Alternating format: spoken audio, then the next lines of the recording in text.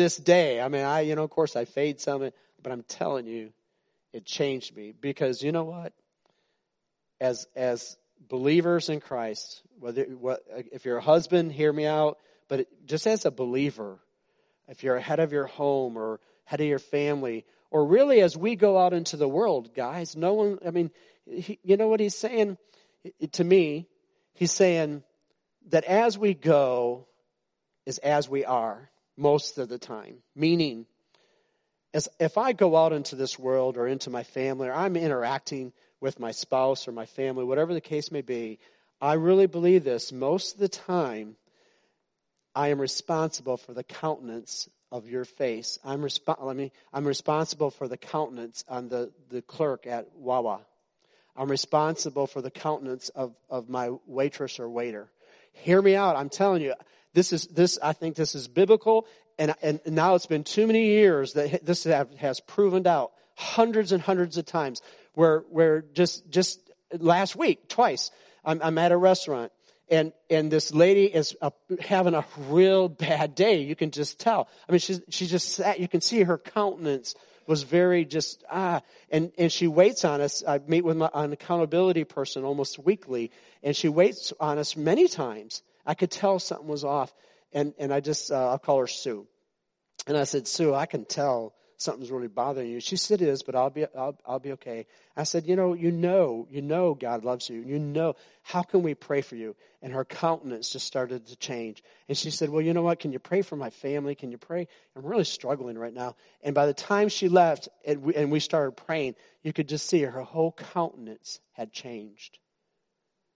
For the most part, where we go, a lot of the countenance we think that we're seeing that's not good might just be a reflection of us.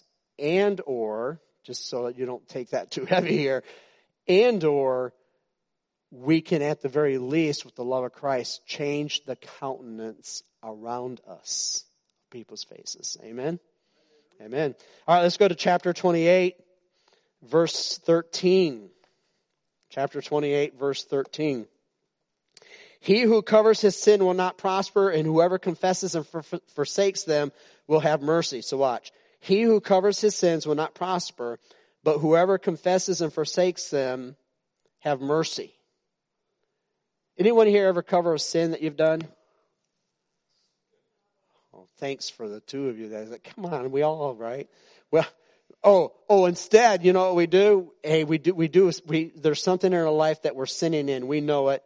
And it's something that we're doing that's not right. God would not be pleased. And so what we do, you probably all do like what I do. First thing I do, I get on Facebook and I put, you know what I did this morning? I did this sin.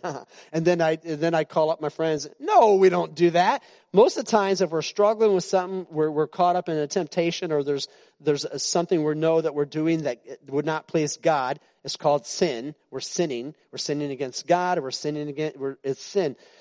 Most of the times what we do our best to just like dig a hole, bury it, and then cover it up and pretend it don't exist. Most of the time. He's saying don't do that. Don't cover your sin. I mean, don't be, this is a biblical word. I read it just last week, but don't be stupid,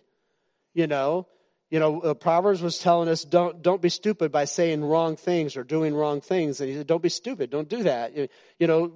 Trust God and His Word and let Him guide and direct you, give you wisdom how to respond to things in life. So you go full circle to this, and the next thing you know, what happens is we have these things we're dealing with, and we just want to pretend they're not there. So again, they pile up, they pile up, they pile up.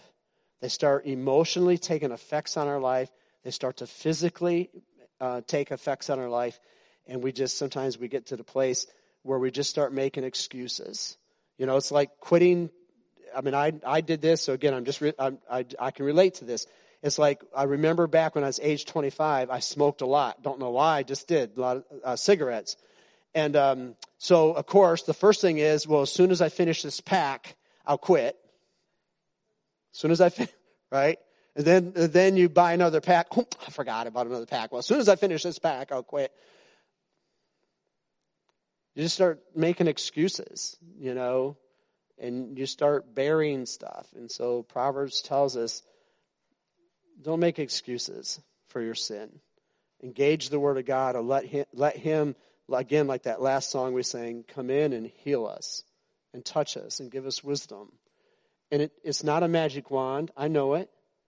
It's something that is taught. It's something that is trained. It's something that is brought by a daily walk with him, little by little. I praise God. We have 2 daughters. I praise God we didn't have our daughters, and then I know some of you will relate to this, and I understand in not a good way. But for us, I am so glad that, they stayed with us every day. And I got to know them, and they were our daughters, and we know who they are. And you understand what I'm saying? And I realize, especially in today's world, I mean, we have kids that are here every other week or every other month, and I understand that. So for most of us, even in that scenario, and I'm talking on the web especially, I know some listening right now that are in that scenario. But I can tell you, too, that those that I talk to, where the child has to go to one house one week and one house the next week, they really embrace that week they have. And we ought to. It's the same with God. It's no different. If we will engage God in a daily walk, we'll get to know him better. He gets to know us better, if you will. He knows everything about us. I know theologians, and I understand that. But he still chooses, God chooses still, that as we draw near to him, to meet us in a relationship where we're at. So you understand? So even though he might know our every thought, everything about us, you still got to understand that God chooses to come where we're at and interact with us where we're at. And if someone wants proof of that, for God so loved the world, he sent his one and only Son. What did God do? He came in the flesh to where we're at. So he can't prove any more than that, guys. You know what I'm saying? I mean, if we need proof, well, God, do you really understand me? Do you really know my hurts and my pains? Do you really? Well, yeah, he does. And he knows them right where you're at. That's a miracle in and of itself. That's a miracle. That's awesome. So in John 8:31, it says, then Jesus said to those Jews who believed him, if you abide in my word, you are my disciples indeed, and you shall know the truth, and the truth shall make you free. I'm showing this every Sunday because, bottom line is it'll make you free. That's key. That as we abide in God, we abide in his truth, we receive his truth, knowledge in this case, we're talking about Proverbs. We receive that knowledge, we eternalize it within our heart, we make that decision to allow it to give us wisdom to move into the future, to move today, to have the answer we need today, to have the answer we need for tomorrow. And it'll make us free. His truth, his wisdom will make us free.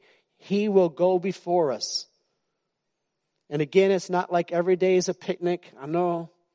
But I tell you what, I'd rather have the knowledge of God, apply his wisdom to my heart, have him go before me, that I might interact with this life that sometimes can be quite challenging. Thank you very much. I'd much rather have that than have the alternative of burying my sin, being burdened with guilt, not reconciling with mankind. And when I have enemies, I want to literally kill them sometimes. And not literally, but I guess be careful there. But you understand what I mean? That the best I want to hit them over the head with a baseball bat. I don't know how to say it. It can be hard, right? And I don't want that life. Life is too short. It's eternal. It really is. I think about Nicky, and it's so recent. He goes to the Dominican, and I asked him if he's ever done a international mission trip like that, and I don't know why, I assumed he did, but this was his first one. And he said, it's rocking my world. I said, I know, because it does that. It puts it into a different perspective. When you go to someone's house that, like he said, they don't even have a trash can because there's no such thing as trash. Where every single little thing, no matter what it is used in some way, or gathered for a year. That they might take this little thing of gum wrappers and get. I'm serious. Get literally 5 cents for it. I don't know. No guilt trip. But as we pray, we gain God's knowledge, his wisdom. We come together as a body. We look where God's doing. It's eternal. I'm excited to see how God is working and what he's doing. Amen? Jesus said to him, I'm the way, the truth, and the life. No one comes to the Father except through me. That's found in John 14:6. And no one does come to the Father except through him. We hear it every Sunday, which we should. I hope we hear it every day, that God loves us. But we are sinners that fall short of his glory. And only he can reveal that to our heart. Only he can. It's amazing, too, how that is. I mean, someone can walk up to you and say, you know what? You're a sinner and you're going straight to hell. And it might be truth. I mean, right? You know, might be truth. But the bottom line is that is knowledge not imparted by wisdom. The truth is, for God so loved the world, he sent his one and only Son, that whoever shall believe in him shall not perish, but have eternal life. And John 6:40 says, for this is the will of God, that he who looks upon the Son of God and believes in him shall not perish, but be saved. So the Word of God speaks forthright. Just as we've been talking in the knowledge throughout these last weeks, God imparts more than knowledge, but at first it is knowledge. For we're sinners separated from God. And as we hear that, all of a sudden the Spirit of God can take the Word of God and say, Tony, and eternalize it. Tony, that's you. Your sin separates you from me. Do you see how this works? Do you kind of get that? And then Scripture says, for all have sinned and fall short of the glory of God, but the wages of sin is death, but the gift of God is eternal life through Christ Jesus our Lord. And God takes that word and through his Spirit speaks it to my heart. I eternalize it. And then I understand because of what he's revealed to me. I'm a sinner separated from him, but it's not his desire. His desire is I'm reconciled back to God, and it's through him. Jesus said, I'm the way, the truth, and the life. No one comes to the Father except through me. I could speak that 1,000,000 times and not one person gets saved because it's not up to me to save anyone. It's up to the Spirit of God and the Word of God.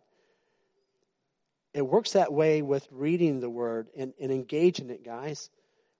We got to engage what God is saying, and it's not something that's forced. It's something that's desired. I want to draw nearer to Trish most days. Okay? You understand what I'm saying? I want to draw nearer to my church family. I want to, that desires in my heart, but unless I intentionally engage that and do that, it doesn't happen. And so God says this morning to anyone that's in this room, I love you, and your sin separates you from me. And if you've not come to that place where you repented of your sin that you buried, put in that hole. If you've not come to the place where you're willing to give me that sin and say, I recognize you paid the penalty for my sin. I put my trust in you as my Savior. That's what we call being born again or being saved. That's what the Bible calls it, actually. It's not a human phrase, a coined phrase. So this morning, if that's you, bow your heart before God. Because he's revealing to you your need to put your trust in him as your Savior. Say, God, you're revealing to me my need to be saved. This morning is my day of salvation. I put my trust in you, that you died for me. I don't understand it all. We never will until eternity, guys, till we're in heaven. Understand it all, that is. But the moment is now. Amen? If in your heart you know and believe that you have put your trust in Christ as your Savior, I really want you to share that. I mean, quite frankly, God wants you to share it.